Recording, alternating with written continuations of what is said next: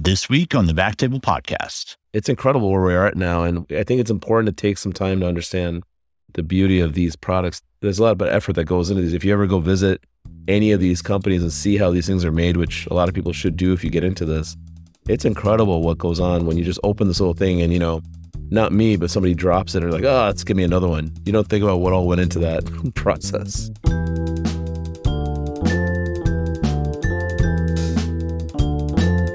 Hello, everyone, and welcome to the Backtable Podcast, your source for all things interventional and endovascular. You can find all previous episodes of our podcast on iTunes, Spotify, and on backtable.com. First, a brief message from our sponsor. No matter what treatment or diagnostic procedure you use, you need to get to Target Anatomy. Cook Medical has a full spectrum of access sets, introducers, wires, catheters, and accessories to help you get there.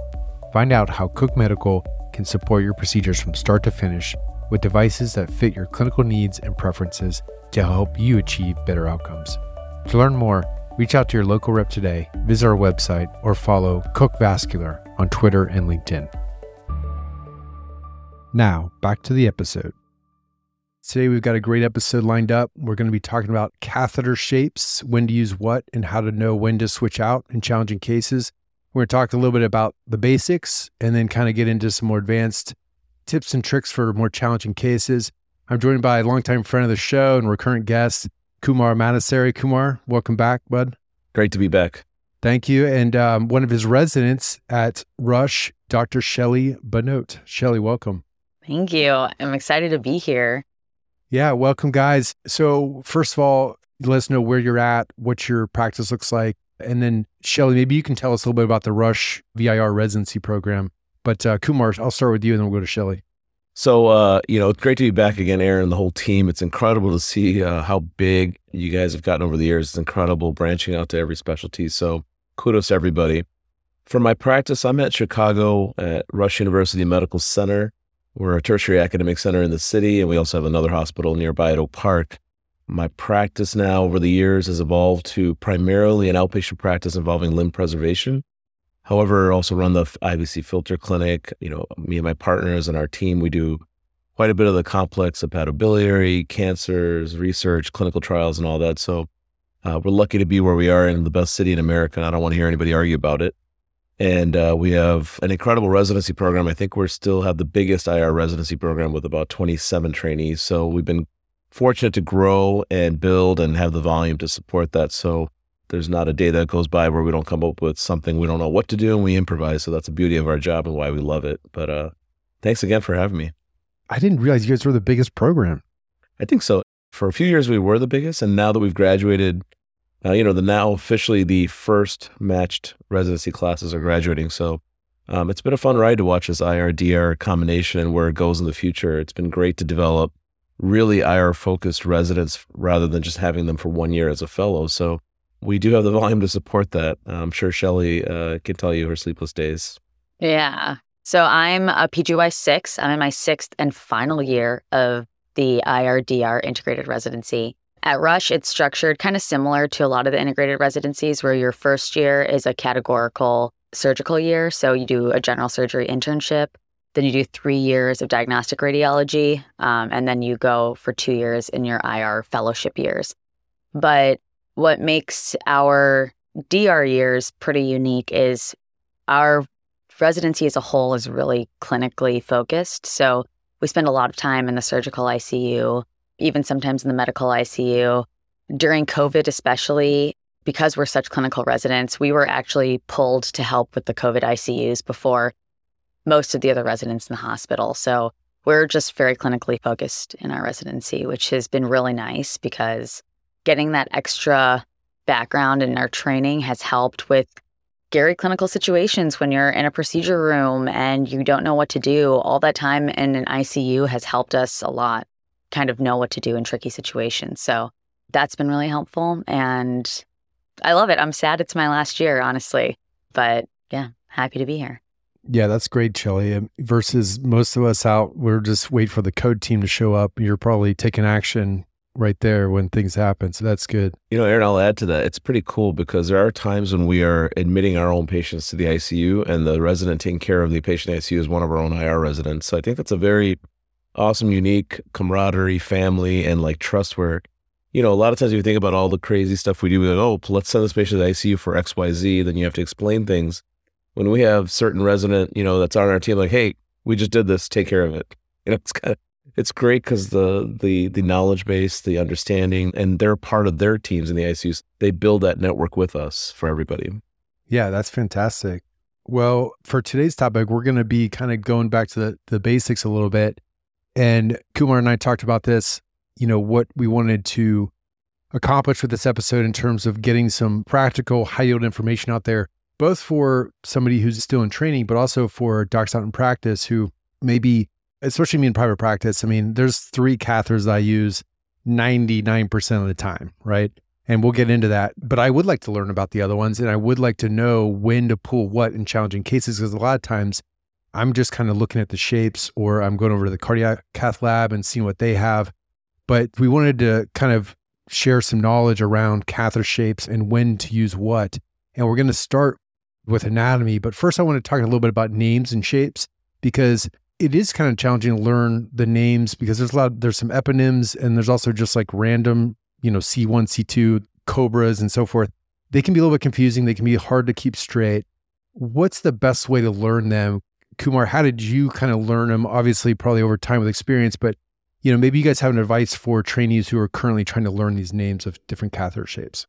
Yeah, I think it can be very daunting when you think about how many types of catheters there are out there. And then sometimes there are some that are borrowed from one of the other interventional specialties, such as cardiology or neurointerventional. So I think it's important to realize that, in the beginning, you're not going to understand all of them. And a lot of what we understand at this level, we've had to do through experience and learning. And I think one of the ways is when you're a trainee, go to your area of your supplies, your stocks, and your teams, and go just start looking. I used to do that as a resident. I'd say, I just walk down and say, I'd pull those Omnicell sleeves up, like, what is this? And then sometimes you can ask a tech, say, hey, what are the ones we use most commonly? Or when you have downtime, ask your attendings and say, hey, when do you use this thing? Honestly, the ability to use each one in certain situations comes with practice. So I think I told some of the residents, Shelly, this, like, whenever we give you that leeway to do a case or to start a case on your own and do some of it when you're in the upper levels, you're allowed to ask for certain things and kind of see how it feels, see how it works. And you have to kind of get that tactile and visual feedback. So I think it's a combination of learning on your own a little bit, learn the name, see what they are. Even though there's several different companies that make these catheters, most of them have all the same shape name. And a lot of them come from physicians who founded or designed those types of catheter shapes. So they're all going to be a Sim, an H1, a Cobra, a Mickelson, or Bernstein, and whatever you have. So in the grand scheme of things, there's maybe, even though, Aaron, we use like 3 commonly, there's probably about 10 that we know how to use where and when you think of it that way. Yeah, exactly. And as we go through the anatomy, we'll probably get into those 10. Before we do that, Shelly, any tips that you can recommend for fellow trainees on how you've learned these catheter shapes over time? I'll definitely say, I remember many years ago going to SIR, and there was a big panel of just pictures of different catheters. And at the time, I remember thinking, I can't believe that one day I'm going to know what these catheters are. And I think about that all the time when now I'm working with juniors and I ask for something and the junior hasn't seen that catheter before.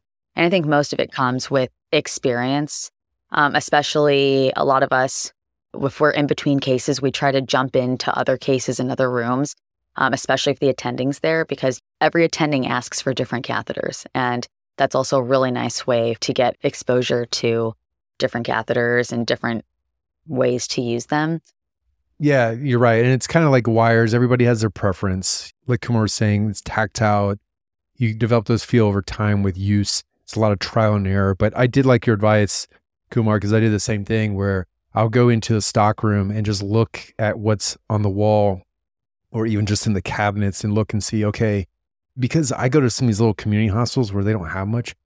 If I get a challenging case, I want to know what I have at hand, because if there's not much on hand, I'm not going to put that patient in a bad situation, right? So I like to do that, is look at the cabinets. I think that's an incredible point, because, what you get to expose and use in training is going to kind of help you when you start your new job, when, like Aaron just said, you may not have that supply source. So then you have to start asking and fighting for supplies that you need and you want that you're comfortable with.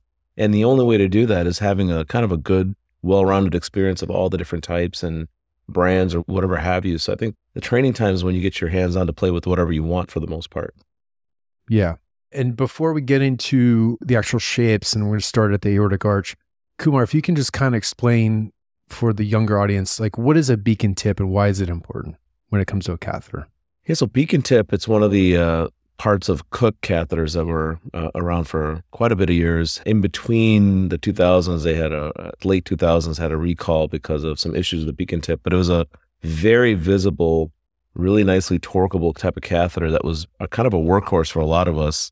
It had I think it was a tungsten-based tip, and so you could see it very well on fluoroscopy, and it had a kind of a little bit of lubricity to it, which is a term that we use, obviously, in catheters. And the ability to kind of visualize where you're going and to hook arteries very easily, especially in larger patients, which we see in our society, it was really beneficial. And then there was a little bit of a gap in the late 2000s when they had to restructure the tip, and they brought it back with a little bit of vengeance, and I think it's starting back to where a lot of us get to use what we're very comfortable with. So it's a great workhorse type of catheter that you can see, which is one of the hardest things in the middle of a complex case, patients coding, dying, and you can't see your catheter. Right, exactly. And, then there's hydrophilic catheters, which tend not to be beacon tip, right? And just for the audience, we're going to talk about base catheters today. We're not going to be talking about microcatheters. That's a whole nother discussion. But I do want to talk a little bit about when and why we would use a full-on hydrophilic catheter, not just the tip. Yeah, I mean, I think the great thing, and to understand the concept, especially for the younger trainees, people who may be listening, is that the base catheter gives you that support. So when I use, a Cobra or a Sim or a Berenstein, those are to get you support into the origin of whatever artery you're doing. However, sometimes even from a base catheter standpoint, you want to get a little bit further to get a little more distal, especially when you're doing microcatheter work, or if you're doing PAD and you're trying to cross tight lesions. The hydrophilic catheters are very lubricious and very slick. So they tend to pass very easily and a lot better than the non-hydrophilic catheters through tight areas, through turns, and through areas where you can do that a little more safely. Now, the downside of that is you don't have a ton of support with that catheter when you're advancing things. So when you're advancing through let's say a 4 French glide cath or a 5 French glide cath, and you're pushing a vascular plug or you're passing something else through it, even a stiff wire, those catheters will buckle back because they don't have the support. But a beacon tip catheter and the other braided strong catheters, they'll hold their own. So that's the caveat. You'll get a lot further and through tough lesions with the hydrophilic. However, you won't have the same support if you're in a very tortuous segment as the other base catheters.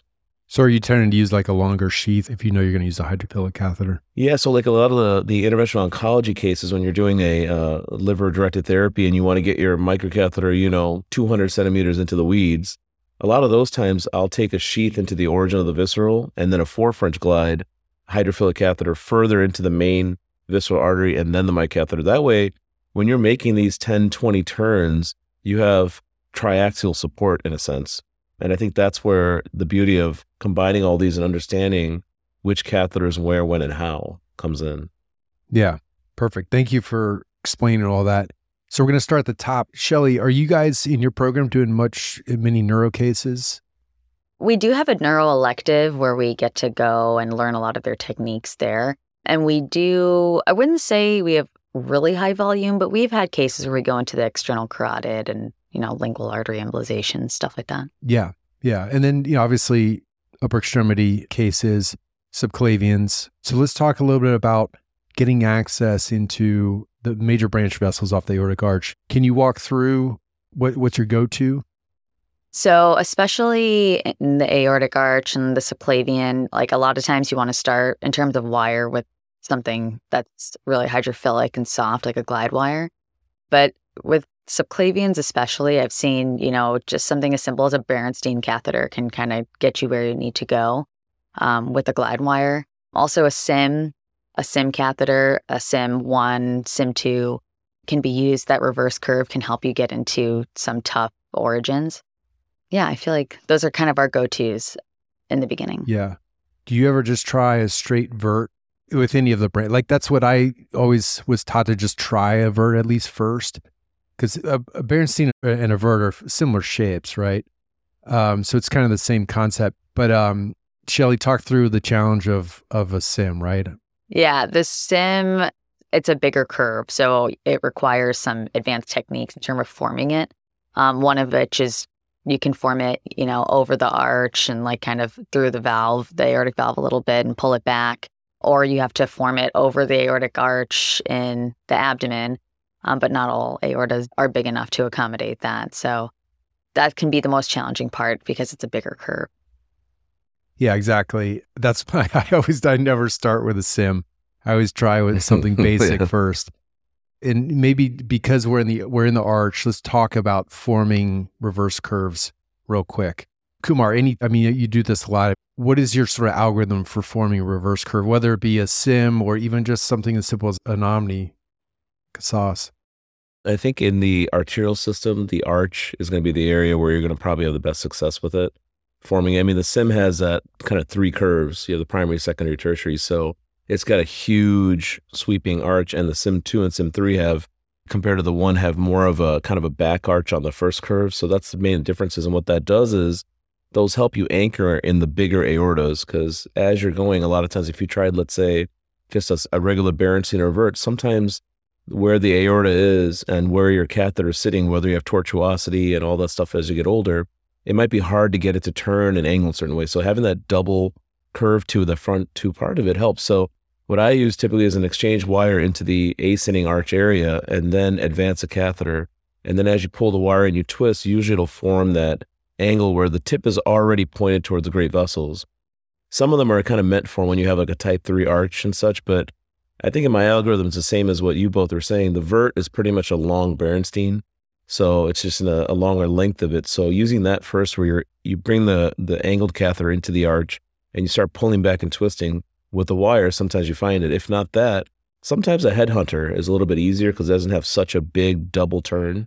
And so you can use the headhunter, advance it to the ascending, pull the wire and twist it as you pull back. And a lot of times it'll catch your subclavian or carotids or whatever you're trying to get into. So I think for me, the tree goes Berenstein or vert, usually the vert, then an H1, then a sim, because a sim, like we're talking about, just takes a little bit more effort and you're kind of spinning and twisting and there's plaque there.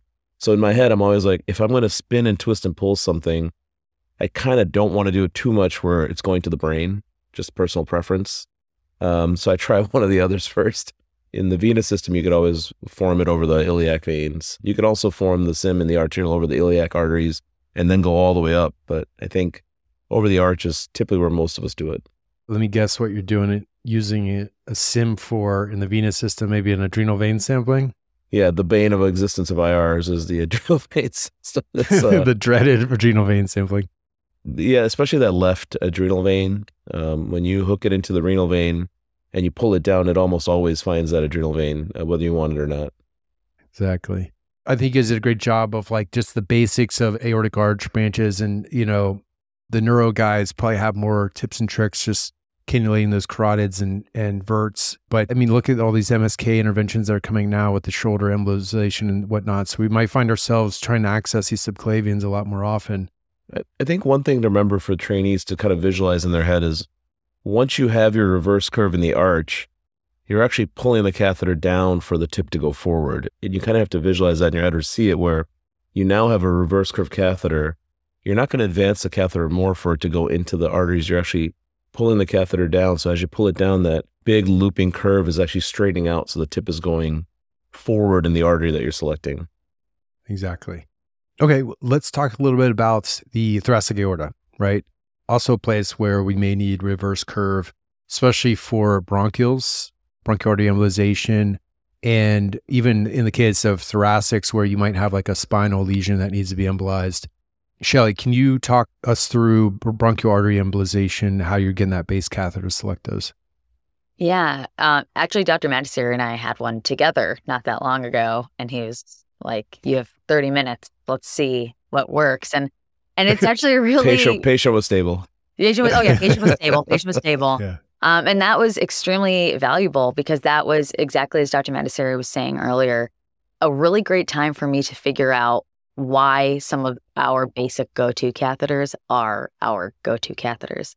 So first I had the sauce. The sauce is kind of like a nice reverse curve and it's a double curve that helps you. It can find the bronchioles in some situations for some patients. But in this patient, it wasn't as easy. Like the sauce wasn't finding the branches that I needed. And so I ended up switching over for a Mickelson. And the Mickelson is kind of one of the classic catheters when it comes to looking for bronchioles. It has multiple curves that kind of gives you nice stability when you do eventually hook into a bronchiole. Those are my go-tos to begin with. That's a great tip. Mickelsons are hard to find on the cabinets in a lot of these, community hospitals. And so I've always been stuck with Cobra, try first with a Cobra, but a lot of times Cobra is not, just given the angle of those bronchioles and then the width of the thoracic aorta is a little bit different from the abdominal aorta. It just can be challenging with a Cobra. And so, then I try something like a sauce and usually have success with that. But I think the Mickelson's actually a great suggestion. I just wish it was more rarely available. Yeah, it's nice because that has a tapered tip. So if you are able to get into it, it's not like you have the non-tapered, larger hole going into your small bronchial arteries, or lumbars, whatever you're doing. The issue I see with some of those that we have difficulties when you have a tortuous aortoiliac system, because what happens is when you get your access and you're going up, you're fighting the curves that your pathway has. So if your catheter is going through a very tortuous iliac artery into an aorta now, that catheter is going to favor one side of the aortic wall and it may never hook the way you want to the side you're going. So, in those situations, maybe something with a larger reverse curve, a SIM, or even if you put a sheath in the iliac artery all the way up to aorta, that provides a straight path for then your catheters to do a lot better. So those are things you'll combat, but a Mickelson or even a sauce, I think, Cobra as well, but the Cobra has the same problem if there's a lot of tortuosity. So I think those are the three that typically we would use for those type of areas. That's actually a great point, Kumar, is to keep an eye on what the iliac anatomy looks like, because you're right, that's going to push you one way or the other. And I don't think I realized that until I was later in practice. And I'm like, scratching my head, like, why am I not able to get into this? And it's because you're just being pushed due to that tortuous anatomy.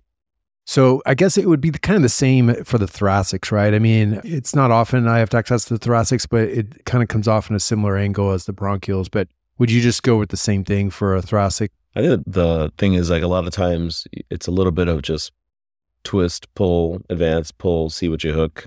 It's a nuance to understand that what you're looking for is that catheter tip to suddenly deflect. And that's your sign that you're into something, because you can't really do roadmaps in the thoracic aorta looking for bronchioles or thoracic. I mean, it's almost impossible just because all the motion that's there. But you're just watching for the nuance of that catheter. And, as trainees, remembering that you're looking at a 2D visual picture, not a 3D. So it's important to remember that you could be on the wrong side of the artery. It's very important to think about that nuance, Aaron. You remember, and I'm sure Shelly, like, how do you know you're anterior? That's like, you can probably remember your attending saying, you're not anterior. How do you know you're anterior? It's like, right. Yeah.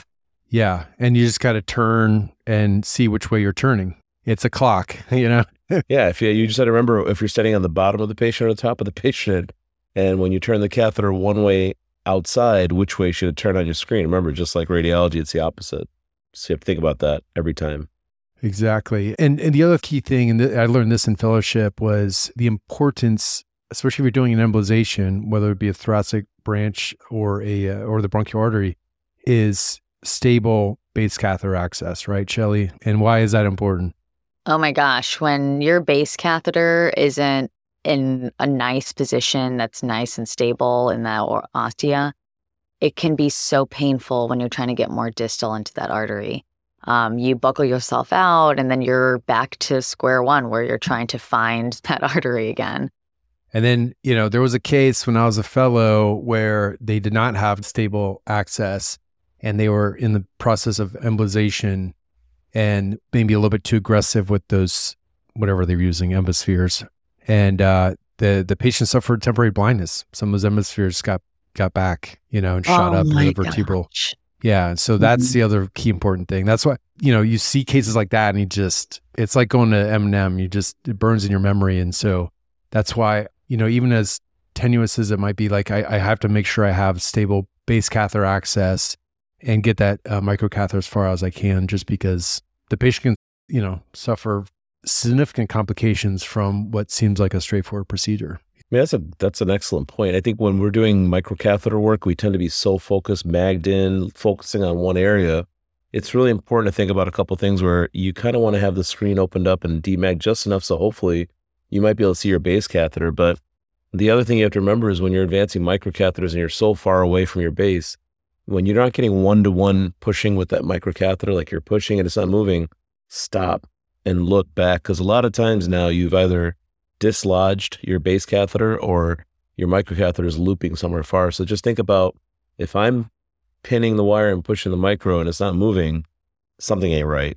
Because you don't want to give up what you just did, which might recreate the whole process, or you might get into a complication. All right. Well, so moving on, let's get down into the lumbar aorta. Selecting lumbars. Honestly, when I'm looking for those mesenterics, commonly we'll be selecting lumbars because I'm on the wrong side. But of course, when you're trying to select the lumbars, then you're selecting the mesenterics. Yeah. So, I don't know. My go-to in the lumbar aorta is a C2 from the get-go. But let's start with the mesenterics because that's probably the most common thing we're trying to select for a GI bleed or something like that. What's your go-to for celiac, SMA, IMA? Shelly, I'll start with you. So that's interesting that you mentioned that the C2 is your go-to. I wonder if this is just dependent on, culture of your institution. We're at Rush, we always start with the sauce. The sauce is kind of like our power finder when it comes to abdominal aorta. When we're looking for celiac, SMA, IMA, it's not always as easy to use the sauce, and we end up switching out for other things. But if you're having any trouble with the sauce, or you feel like that reverse curve is working against you and not giving you the stability you need, then the Cobra is usually the next step for us. I'll tell you, there's a reason why certain places may have reasons, because when you give a lot of latitude to trainees, you find out what all damage you can cause with certain things in the past. So historically, the Cobra, which is like that nice arching kind of double curve almost, it's a great catheter, and it does, especially in the superior mesenteric, it really helps you anchor in there, because the SMA is one that quite often when you do a sauce and you do a power injection, it pops out. The Cobra helps you. But the one thing that you have to understand about Cobra is you can damage the aorta and the ostium vessels very easily if you're not careful. So with the sauce, people tend to push, pull, just re-anchor. With the Cobra, the way it's angled, you're going to potentially scrape plaque off, you're going to perforate, you're going to dissect. So for a safety's sake, since we care about patients primarily first, as we all should, certain people will be more heavy on certain ones and then switch to it when you're having trouble, because the greatness of certain devices also come with a cost if you're not careful. So I think that's why. But I agree with the Cobra being a fantastic catheter for the renals, for the main viscerals that we do probably day to day. It's just the sauce kind of has a little bit more safety and works just fine. Also, the sauce, or sometimes I'll use a Mickelson if I have to get into the left gastric or the inferior phrenics, because the left gastrics and the inferior phrenics comes really early off the aorta or off the celiac. And the Cobra will never get you into those. So when you're doing visceral interventions, interventional oncology or bleeders, you often have to get into left gastric, and the Cobra will never get you into that. So in those situations, the sauce, once you engage the celiac and you pull down, a lot of times it angles right into the gastric. Same thing, a Mickelson, you pull down on the celiac, you keep pulling gently as you're injecting, and sometimes it'll just straighten out or flip in there. So you have to think about what you're trying to accomplish, what you're trying to get to, and what's going to give you the most success in those. Yeah, that was my next question, Kumar. You already answered it. It's perfect for the phrenics and the left gastric. Renals, what are you using when you're trying to get into a renal to stop a bleed, for example? Yeah, pretty much for the renals, normally it's going to be a Cobra. For the most part, there is the RDC, which is a renal double curve, which is some people may choose just because it was kind of designed for that. When you have a really acute renal angle, then the renal double curve catheter are going to help. But a Cobra, for the most part, the hard thing about renals and with the Berenstein sometimes is the Berenstein doesn't have that long of an angled tip. So when you're in the aorta, it's not going to give you an ability sometimes to get over to that side of the artery. So if it goes in with a Bernie, then that's fantastic, or Berenstein. Otherwise, quite often it's going to be a Cobra. Sometimes a SIM if for some reason some people have a hard time. But I think with the RDC and other ones, you can really get that angle to get that downward angle hooked, or, other approaches. Yeah, because like the renal is going to be, unlike, for example, SMA, which is going to be much more of an acute angle, renal is going to be 90 for the most part, roughly.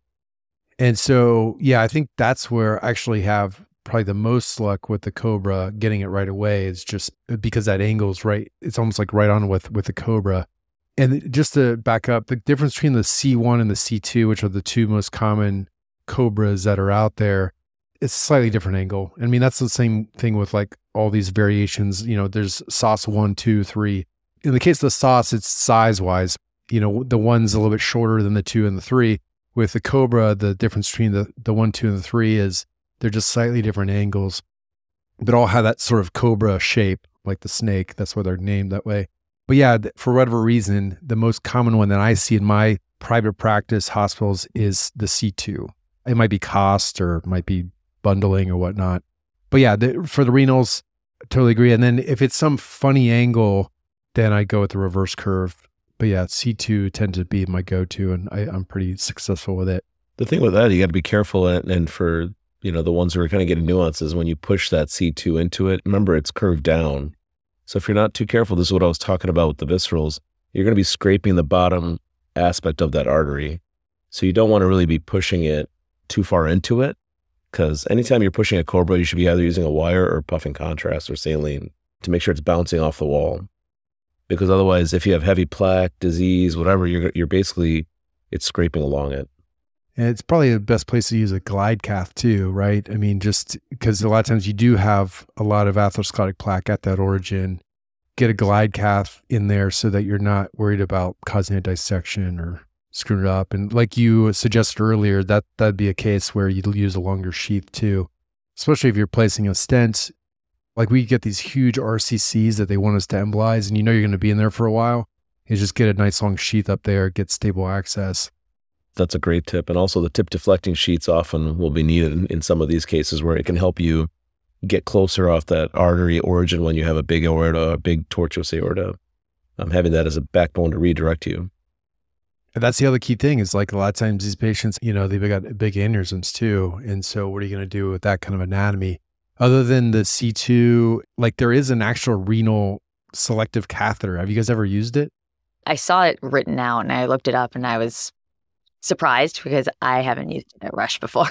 Yeah, if you have access to every toy that you want, which we're very lucky, but I mean, I think that's something great to have and it might help you. But I think a lot of us have some of the ones that we use the most and then use that. And if it doesn't work, we have other ways to get into it. But if you're a purist, you should try to use what all has been designed. And, somebody spent a couple of years of their life trying to come up with a shape that's designed. Yeah.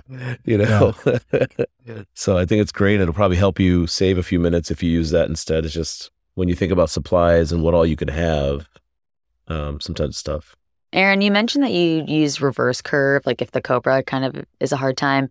I know I've had my sauce hook into renals before. Is that kind of what your go-to is, or? Yeah, it would be a sauce. Yeah, for sure. One thing I've done before is you take a catheter and you improvise, right? Yep. So you take something like a rim and you cut it right at the halfway part, or just enough where it's more than like a Berenstein. And you can sometimes get that to hook, especially when it's like a downward facing renal, and get that to kind of hook in there. And that's just when I just can't, I start doing that after like my third or fourth catheter. I'm just like, let me just try to make something on my own that seems to fit this shape. I mean, the podcast is called Backtable. So Backtable modifications are... should be allowed, right? Think about adrenal main sampling, what all we do. And, for even the aortic bifurcation sometimes, or when if I flip a arterial axis, I'll modify a hairpin, so those are all technically off label, but just understand that as you do more complex things, these are how new catheters, shapes, devices were formed, was by figuring out how can I accomplish this goal here. It's one of my favorite parts of IR is MacGyvering catheters and, making it work for what you need. Exactly. I mean, how many holes do we create in catheters or even just drainage catheters? We're constantly altering these things, and we should be allowed to, right? I mean, it's whatever's best for that patient for that situation. It is unfortunate that we can't just have a Bunsen. I don't know. Maybe it's for the better, but it sounds cool when you hear about the old guys that used to just shape them on their own with a Bunsen burner on the back table, Speaking of old guys, a little trivia. Shelly, do you know what the first kind of catheterization was? I know unless you read about it. The first catheterization? Yeah, to the heart. Oh, no. Yeah, it's a cool story. Aaron, you probably know this, but I think it was, in the early 1900s, there was a physician in Germany who said, I'm going to try and put this catheter in my arm in a vein. So he took a Foley, basically a urinary catheter. He convinced his nurse that, she said, I'll give you some supplies if you do it on me. I don't want you to do it on yourself. So he said, sure. He strapped her down to a table, pretended to do a sham procedure on her, then took it and put it into his antecubital vein. Once he stuck it in there, he unstrapped her and they walked to radiology and they watched it go all the way to the right ventricle. His name was Dr. Frostman. First ever vascular catheterization. And then from there, obviously, we know things that went on with Dotter and with Grunzig and everybody else kind of finding ways to actually do things properly. You said he took a Foley catheter? It was basically a urinary catheter into his antecubital vein and shoved it in there. I mean, we're sitting here thinking about, like, how do I get this 014 wire all the way from the Wow. That's incredible. No, I hadn't heard that, Kumar. Yeah. And so he just knew that, okay, I can inject this contrast. Yeah, he was like, he got it in there. He's like, it's got a lead there. I can track it there. So it was going, and then they had to walk over to radiology, which is like another department section area of the hospital, and do like, image flat plates or whatever as they inject and check. I mean, it's unbelievable. Yeah, that's wild. It had to have been big. It was a urinary catheter. It's bigger than a PICC line. That's all I know. He must have had, he must have had some juicy veins. Yeah. I'm just thinking of like the movie scene when you have like, the physician strapping his nurse down to a table. Oh, yeah. And he pretended to like inject lidocaine and all this stuff. Oh, gosh. I mean, I've just thought about how cool of a story that is. Yeah. All right. I do have some questions for challenging cases, one from Sabine. But before, real quick, we talked a little bit about aortic bifurcation and pelvic branches. Shelly, we already talked about forming a Sims, but can you talk about a Waltman's loop just real quick and how we would use that to select and navigate like a tortuous iliac? So the Waltman's loop, I mean, that isn't a technique that we've used at Rush, but it is something that I looked into where you basically take a catheter. Is it like a Berenstein catheter or something that like is more of a simple curve? And then you're able to create a reverse curve up into the aorta by like pushing it upwards. And then it can help you select like a left gastric, I think is my impression of it. Yeah, a lot of people use it with a suture to try to help you do like ipsilateral procedures when you have one catheter going from one groin up and over. You'd sometimes get it up there, you pull on the suture to help it bring it down. People have done iterations where they take and push, but I mean, most people would use it for the iliac arteries kind of selecting and coming back. Aaron, for us, we tend to use just the RUC, which became the RBT now when it came back. The Robertson, which, Shelly, I don't know if he knows, but Dr. Ann Roberts, one of the pioneers in IR, one of our female IRs who's still out in California, she designed that. The one we use for uterine fibroid embolization. It's that catheter that took away the need for any really need to do a Waltman loop type procedure, because from a single groin access, we can treat up and over, we push the catheter up, turn it, come down, and it's the quickest way I've ever seen in my hands to do a femoral artery approach uterine embolization. It literally, the catheter itself tends to hook the uterines for you. Wait, so people are still doing the Waltman's loop? I might be showing my age here. Aaron's old school, Oh, wow. I had no idea. I really thought the RUC must be a universal catheter. Oh, my gosh. It's kind of like, it's like pointless to even bring it up on this podcast because nobody does anymore. But no, history is important. No. Absolutely. Yeah, I mean, that's how we did our Eufys, is we formed a Waltman's loop. I think it was even just a C2. We'll put it over the aortic bifurcation, and then you take your wire, you get it down there like, I don't know, past the branch into the external iliac, and then you take the back end of a wire, any wire, and you put it up towards the arch. So you basically push the arc of the catheter up into the aorta, and then you turn it so that the tip of the catheter is actually pointed towards your ipsilateral iliac, common iliac, and then you bring everything down, and then you just twist it, and it automatically almost selects that internal iliac. Then we'd put our microcatheter through and then do your ipsilateral Eufy. Yeah, that was how I learned to do Eufys. And so I guess I didn't realize there was a new... Oh, yeah. The Roberts uterine catheter, which is the RUC, is amazing. Like, that's the only thing I've seen used at Rush. And it's like Dr. Madassery was saying, it's like a magnet for the internal iliacs, which it sounds like the Waltman's loop is as well. When I had looked up the Waltman's loop, I did see the literature saying use that technique for the left gastric. Is that something you've seen? You can do that too, because it's just changing the angle of the catheter tip. So like Kumar was saying, it's like selecting that left gastric is all about the angle of the tip going up into that left gastric. And so you could push that whole Waltman's loop up into the aorta and then select it that way. And so, yeah, you're right. You basically created a sense of like a Sim or a Mickelson with that catheter. So you're just using any catheter and making it a big double, like reverse curve. But the ruck, what's funny is, Aaron, because we're all social media friends and we have a big family. I remember somebody reached out from Africa, an IR, and he was talking about it. And I said, oh, just use the RBT. He goes, what's the RBT? I'm like, well, that's what came back as the ruck. And Cook has it. And I go, that's literally the only one we use. Now, I do have some older partners who use just an Omni. And I know it's crazy, but use just an Omni flush to do both internal iliacs. And it does work. And I've done it back in the days when some things went off market or was backordered.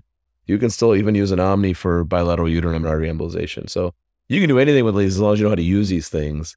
But I'll tell you, when I'm training a trainee, I can get them to use an RBT within one case or two cases a lot faster than, the fluoro radiation time with the other stuff. Yeah, you got to keep an eye on that because, you're going to cause trauma. And for those that don't know, the RUC or the RBT, basically all you need is to get an up and over wire into the contralateral iliac, external iliac, or common femoral, and then you advance this catheter. And the way Dr. Ann Roberts created it, there's a hinge point at the top of this huge, long reverse curve, so that when you get that hinge point over the aortic bifurcation, now you can go into the internal on that contralateral side, do your anterior division and the uterine, and then as you push the catheter up, now it's going up in the aorta, and the catheter tip is going to go up, and then you come and just twist and come down the ipsilateral side. If you just puff contrast, usually you can select the internal iliac, the anterior division, and quite often right into the uterine. So to me, it's like how people say a transradial euphy so fast. I mean, with an RBT in the groin, it's faster or equally fast. Yeah. Fantastic. Well, these are great tips. I want to get into some of the questions for challenging cases. Sabine wanted to know, left gastric and IMA can be tough to cath if there are stenoses. Any shape that can help. And, the IMA, I kind of glossed over it when we talked about mesenterics, but I think it's the most challenging vessel to catheterize. And so if you guys have any tips for IMA for like a GI bleed. I mean, one that I've seen a couple times that worked for me is the rim catheter. That nice curve kind of can help back you into that origin. Yeah. The I and the M in the word rim is for inferior mesenteric. So the reason why that catheter has that name is because it was kind of designed to help you with that. So some people use it. Actually, I know other specialists sometimes use that catheter for up and over aortoiliac alone, but that catheter has that nice, short, tight curve on it that when you're coming down, that IMA comes just above the aortoiliac bifurcation. So if you oblique your imager and you do a run, you'll quite often see the origin if it's not heavily diseased or stenosed. And as you're coming down with that rim, you're able to hook it. But I'll usually start first with just a sauce. Quite often, you'd be surprised if you just kind of torque and angle as you come down, you'll be able to catch it. And if that doesn't work, then I'll try something else. I would say if you're having trouble, truly, you can do a good DSA run in an oblique, a little bit off center, and you might often find it. But between the sauce and the rim, it's usually very feasible. Now, sometimes it might be so tight that you got to get a glide wire or even a microcatheter through your base catheter to try to get in there. But those are kind of step 1, 2, 3 for me on those. But they are challenging. And make sure it's actually there. Make sure it's there. Make sure it's not occluded. And, if they had a CTA, take a look at the CTA, and you don't even need to mess around with the IMA if there's no bleed there. So exactly. I think it was old school teaching, Kumar, for me is like, you have to do 3 vessel, celiac, SMA, IMA for all GI bleeds. But then CTA's got way better. And it's like, no, you don't. No, that's exactly how I was taught. If you didn't check all of them, they'll say you didn't complete that procedure. Yeah. Yeah. But now that CTAs are much better, and if you can actually see the bleed, there's no point in checking them unless you just don't see anything. Back in your time, Aaron, it was all wet film. So, you had to wait, you had to run, process the film, hang it on the wall, right. Get the dark goggles on it. That's right. We were there for all night for one GI bleed. That's why you lost all your fingers, back in the days. Yeah. That's right. All right. So Sabine had some more questions for you, Kumar. He did. Of course he did. Yeah. Of course he did. Of course Sabine did. He wants to know, what about tough up and over access for legs, like a really tortuous bifurcation? Any tips for that? Yeah. Shelly, I don't know if you've been in any of the really tough up and over. Do you remember any cases like that?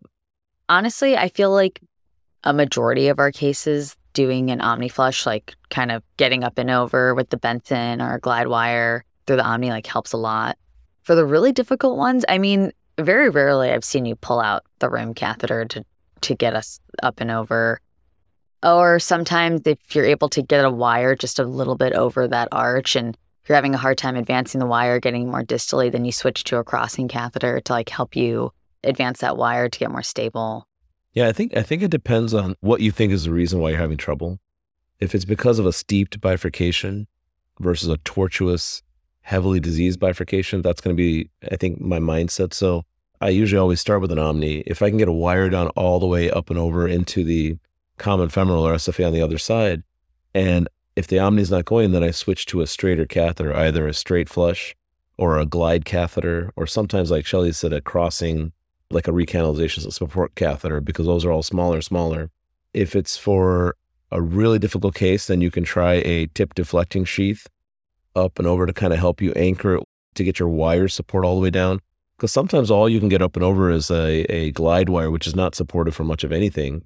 So you might need something else. If it's super difficult and nothing's really working, what I'll do in those situations, I'll stick the contralateral common femoral artery retrograde. I'll keep a small 018 access. I'll get that wire up and I'll put a bareback snare. I'll grab the wire from the aorta. I'll bring it down. Now I have a flossing access to then advance my catheter and sheath up and over. And then all I had was an 018 hole, like a micropuncture hole. I've done that, a few times where nothing else is working. And it's not a case where I can just go antegrade down the leg. Otherwise, I would prefer to do that anyway. Those are kind of my steps, is either get a smaller catheter, a more hydrophilic catheter to go up and over if I have good wire access, even a glide wire. If not, switch to a support catheter and then put a stiffer wire through a support catheter. Because once you get a stiff, Amplat, super stiff, whatever, Lunderquist, then usually anything will go over it as long as you practice riding the sheath over the dilator right before you get to the arch. That's the one thing that people still mess up. They'll get a wire, even a stiff wire, and they're advancing their sheath, and all of a sudden now their wire goes up in the aorta. Usually it's because that dilator is stiff and it's tapered down. So as you're pushing, it becomes a little bit of a spear. So it's going to push your wire at the bifurcation straight up. So when you get to that aortic arch, you just peel off the sheath from the dilator, let that go over. And once you get the sheath over, then you put the dilator back all the way. And those little things will help those difficult things. And Sabine needs a lot of help in most of his cases. That's a good tip. Sabine, I hope you're listening. Yeah. Sabine, just call Shelly. Just FaceTime Shelly when you need help. She'll help out. Yeah. That's great, man. That's great. All right. So to finish up, we don't need to talk about flush catheters. Everybody kind of knows when and how to use those. I mean, you got your pigtail and you got your Sauce Omni flushes. We're typically using them in the aorta, in the major vessels. I don't know. Any tips on flush catheters? Just remember, if you're using a flush catheter and then you put a wire through, especially glide wire or something like that, just remember that a lot of times you may be going through the side holes. So there's been times where I've been called into cases because, that's the fun part of training people, is that something's stuck, something's not going right, something right. And that's because now you have a stiff wire somehow through a side hole of a catheter, and now it's stuck and it's not going. So just be very mindful of thinking about where things are happening when you have a side hole flush catheter. But flush catheters, make sure that you remember that you can go really high on your pressure. Check the books, but you can go 900, you can go 1,000 PSI on those. Because as you come down with different types of catheters, when you're doing power injections, you have to lower your pressure. They're not built for that. But flush catheters are meant to give you an incredible jet stream effect of that contrast. And that's what you should be using for your diagnostic angiograms, if you can, for the aorta, for the legs. The Omni flush, the straight flush, the pigtail flush. Those are all catheters that are meant to give you great images compared to what you can with the others. Yeah, I've never seen that happen, Kumar, but that is good advice to go through a side hole. But also just make sure you unfurl it before you pull it out, right? Especially if you're in the heart. But really, if you're anywhere, you just want to get that wire all the way through, unfurl it before you remove that catheter. We'll use those pigtail flushes when we're going into the pulmonary arteries, because sometimes, some people like to use the APT2 or create one with a pigtail flush with the back end of a Benson that's bent. So when you're doing those kind of things, just be careful and remember where you are with those in terms of the loop. Oh, that's a great tip to create one with a regular. So that's you're talking about old school era. That's how that's how our former predecessors all got trained. A lot of them, they take Benson wire at the back end of it and they'd bend it a few centimeters from the origin, and you take your pigtail, you put that in your right atrium, and then what they do is when they put the back end that's bent, that pigtail now becomes bent. So now they form like what we use now, like a APT2, which is basically an angled pigtail. And they use that to push and twist. I mean, never push the wire out of the flush catheter, obviously, because now you have a sharp end. But that's what I was actually taught originally by one of my partners now when I was a resident, was to use that method. That's great because, some of these places don't even have the angled pigtails.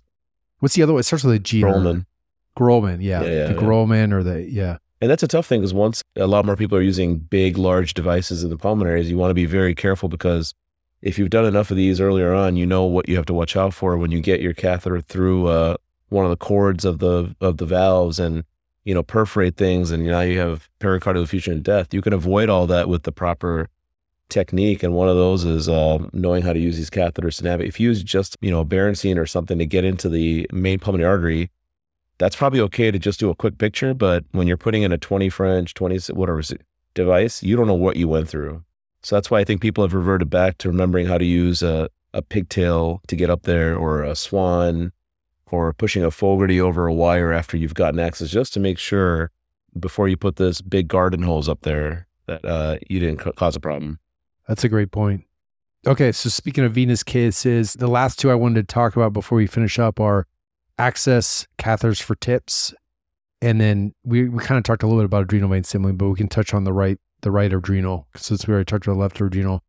But it's for tips, I usually will use just like the multi-purpose or a hockey stick, but sometimes the angle's tricky, right? Shelly, what's your go-to for tips getting into that right hepatic? Yeah, for the hepatic vein, similarly, the MPA is our go-to. And have pretty reasonable success with that. Yeah, we'll go MPA as a primary thing that we have open for every, even transjugular liver biopsy, because you have to get to the same vein for those things. My method is usually MPA. And by the way, MPB is kind of like an MPA, but it has side holes at the tip of it. But MPA is all you need for those situations. But if the MPA doesn't go, and there's some nuances to remember how to get in there, and most often it's because people aren't high enough, because you're seeing the heart and you're thinking, oh, wait, I'm too high, but really you're not there yet because the hepatic confluence is probably a little higher. But if that doesn't work, then I'll go to Cobra, a C2. But the problem with that is when you get high up near that confluence, you're going to pop into the right atrium easily. My last go-to ditch effort that I'm not sure if many people use is a launcher. It's kind of a coronary catheter, but what it is basically imagine like a sauce, but upside down. So basically when you put this catheter down and you form it in the IVC, now it comes with a catheter so it's got like a question mark with a flat line. So what happens is when you come up now with that catheter and it's got this question mark, as it's coming up towards the heart, that kind of horizontal tip will catch the right hepatic vein. So that's my last go-to. The problem with that is you can't really advance it into the hepatic vein. If nothing's working, I'll use that to get a wire down and then switch out to another. But honestly, that saved me a few times when nothing else was working. In the beginning, I remember in the beginning of the year, I was doing a transjugular liver biopsy and having a tough time getting into the right hepatic. And that was such a nice case because we tried everything. We tried the MPA, we tried the Cobra, and everything just kept buckling out. And I remember when he asked for the launcher, everyone in the room was like, what? And the tech came back, took a few minutes to find it, but it actually nicely seated us into the right hepatic, and then we were able to complete the case shortly thereafter. One thing important for trainees is when we talked about walking around and looking at supplies, walk around to the other specialty supplies too. A lot of things that everybody's adopted from IR has come from understanding the shapes and the lengths and the uses that other people are using. I mean, we learned in transradial how to use Sarah's and Jackie's for viscerals because of the coronary catheters, right? That's where they're from. So if you just rely on what you have, you'll never be able to improvise in situations, which is what our specialty kind of is about. So understanding what all is out there and when you can use it, I've learned different things. I use the Penumbra Select long catheter for UFEs from the radial because it just made sense for me from a neuro standpoint. Like they use it for that and it's long and it's nice. So you never know what you're going to use, but understand the shapes, why, how. I think that's important. Well, you just made a great point, Kumar. And I realize this whole discussion has been centered around femoral access. It's all about where you're coming from, right? So if you're coming from radial or you're coming from IJ, it's going to be a completely different angle. And I mean, we just talking about tips. We're talking about coming from the IJ, but last one that I want to talk about is the right adrenal, which is maybe next to, if not equal to the IMA as one of the most frustrating vessels to catheterize. What does y'all's go to for a right adrenal? So, I mean, you can use either a sauce with some extra side holes. You can use a Cobra, a Sim. The problem with a Sim sometimes I think with that is, and again, I preferentially and luckily don't have to do a lot of these, but the problem with a Sim sometimes it gets you too far deep into it because of how long that front end is. So I think having something else like a sauce or a Cobra may have a better shot when you make extra side holes, because you need to be able to get the aspirate through it with a check flow or whatever else you use in there. It depends, again, how far you are off your IVC wall, being able to hook that. I think personally the right adrenal is probably harder than any other vein. It is, man. It is artery, incredibly frustrating and challenging, yeah. How about you? What are you using? Me, thankfully, I haven't had to do a right adrenal in a long time. Similar to you, Nice. I passed that off to somebody else, but from what I remember, it was always, try Cobra first, then sauce. That was sort of the algorithm. One of our IR friends in Canada, Bao, he always talks about. He always talks about he puts a micro catheter to kind of offset the catheter so it's not stuck against the wall. So he keeps that in there as kind of like a little balancing act, so that you're actually within the lumen and have a lot better access in there. Okay. And then what does he just aspirates through the microcatheter? I think Bao just stares at it and somehow it works. He's a magician, but he has usually like a TUI in the back. Okay. So he has kind of dual access approaches there. Interesting. All right, guys. Well, that's lots of great tips and tricks you guys provided. Thank you so much for coming on the show. Anything I left out? I think it's interesting because not a lot of people think, and I'm glad you guys took some time and effort to talk about catheters. If you think about what the process was probably like when, Frostman is putting a Foley catheter in his arm, or Ben Franklin put some kind of metal tube in his brother for bladder stones. And where we are now, where daughter and, Bill Cook became best friends to improvise on his plumbing interests. It's incredible where we are at now. And I think it's important to take some time to understand the beauty of these products. There's a lot of effort that goes into these. If you ever go visit any of these companies and see how these things are made, which a lot of people should do if you get into this, it's incredible what goes on when you just open this little thing and, not me, but somebody drops it and they're like, oh, let's give me another one. You don't think about what all went into that process. And also, all the time I have juniors being like, wow, like how do you know this, or how did you get there? And it's really just time. And I can't impress enough on any juniors who might be listening to this podcast feeling really overwhelmed with how many catheters we went over. That's just going to come with time and experience and doing more cases and seeing more cases, and everyone will get there. Yeah. And for the trainees, as you get older, is take the time. I remember some of my junior attendings and fellows that they would draw what a Cobra looks like and what vessels it can access, and really drew it on a whiteboard for me so I could visualize it instead of having to look it up in a textbook. And so the power of teaching goes a long way too. Just, 5 minutes at the end of the case, just saying, hey, do you know why we use that catheter? Stuff like that. So thank you so much. Enjoy the rest of your Sunday. And thank you to our audience for tuning in again. Thanks so much to everybody. Thanks for the wonderful AV technology support from everybody. And thanks, Sabine, for staying off mic and camera. I'm sure hiding somewhere. Yeah, he's just listening, laughing. Thank you so much for listening. If you haven't already, make sure to subscribe, rate the podcast 5 stars, and share with a friend. If you have any questions or comments, direct message us at @_backtable on Instagram, Twitter, or LinkedIn. Backtable is produced and hosted by myself, Aaron Fritz, and co-hosts Chris Beck, Sabine Don, Michael Barraza, Jacob Fleming, and Ali Behetti.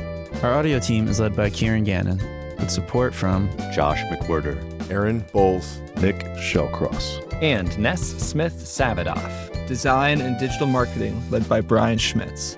Article and transcript support by Taylor Robinson. And Delaney Aguilar. Social media and PR by Ann Dang. Administrative support provided by Jamila Kennebrew. Intro and extra music is Ripperoo by Skeptic Moon. Find us on Spotify or at local live music venues in New Orleans, Louisiana. Thanks again for listening.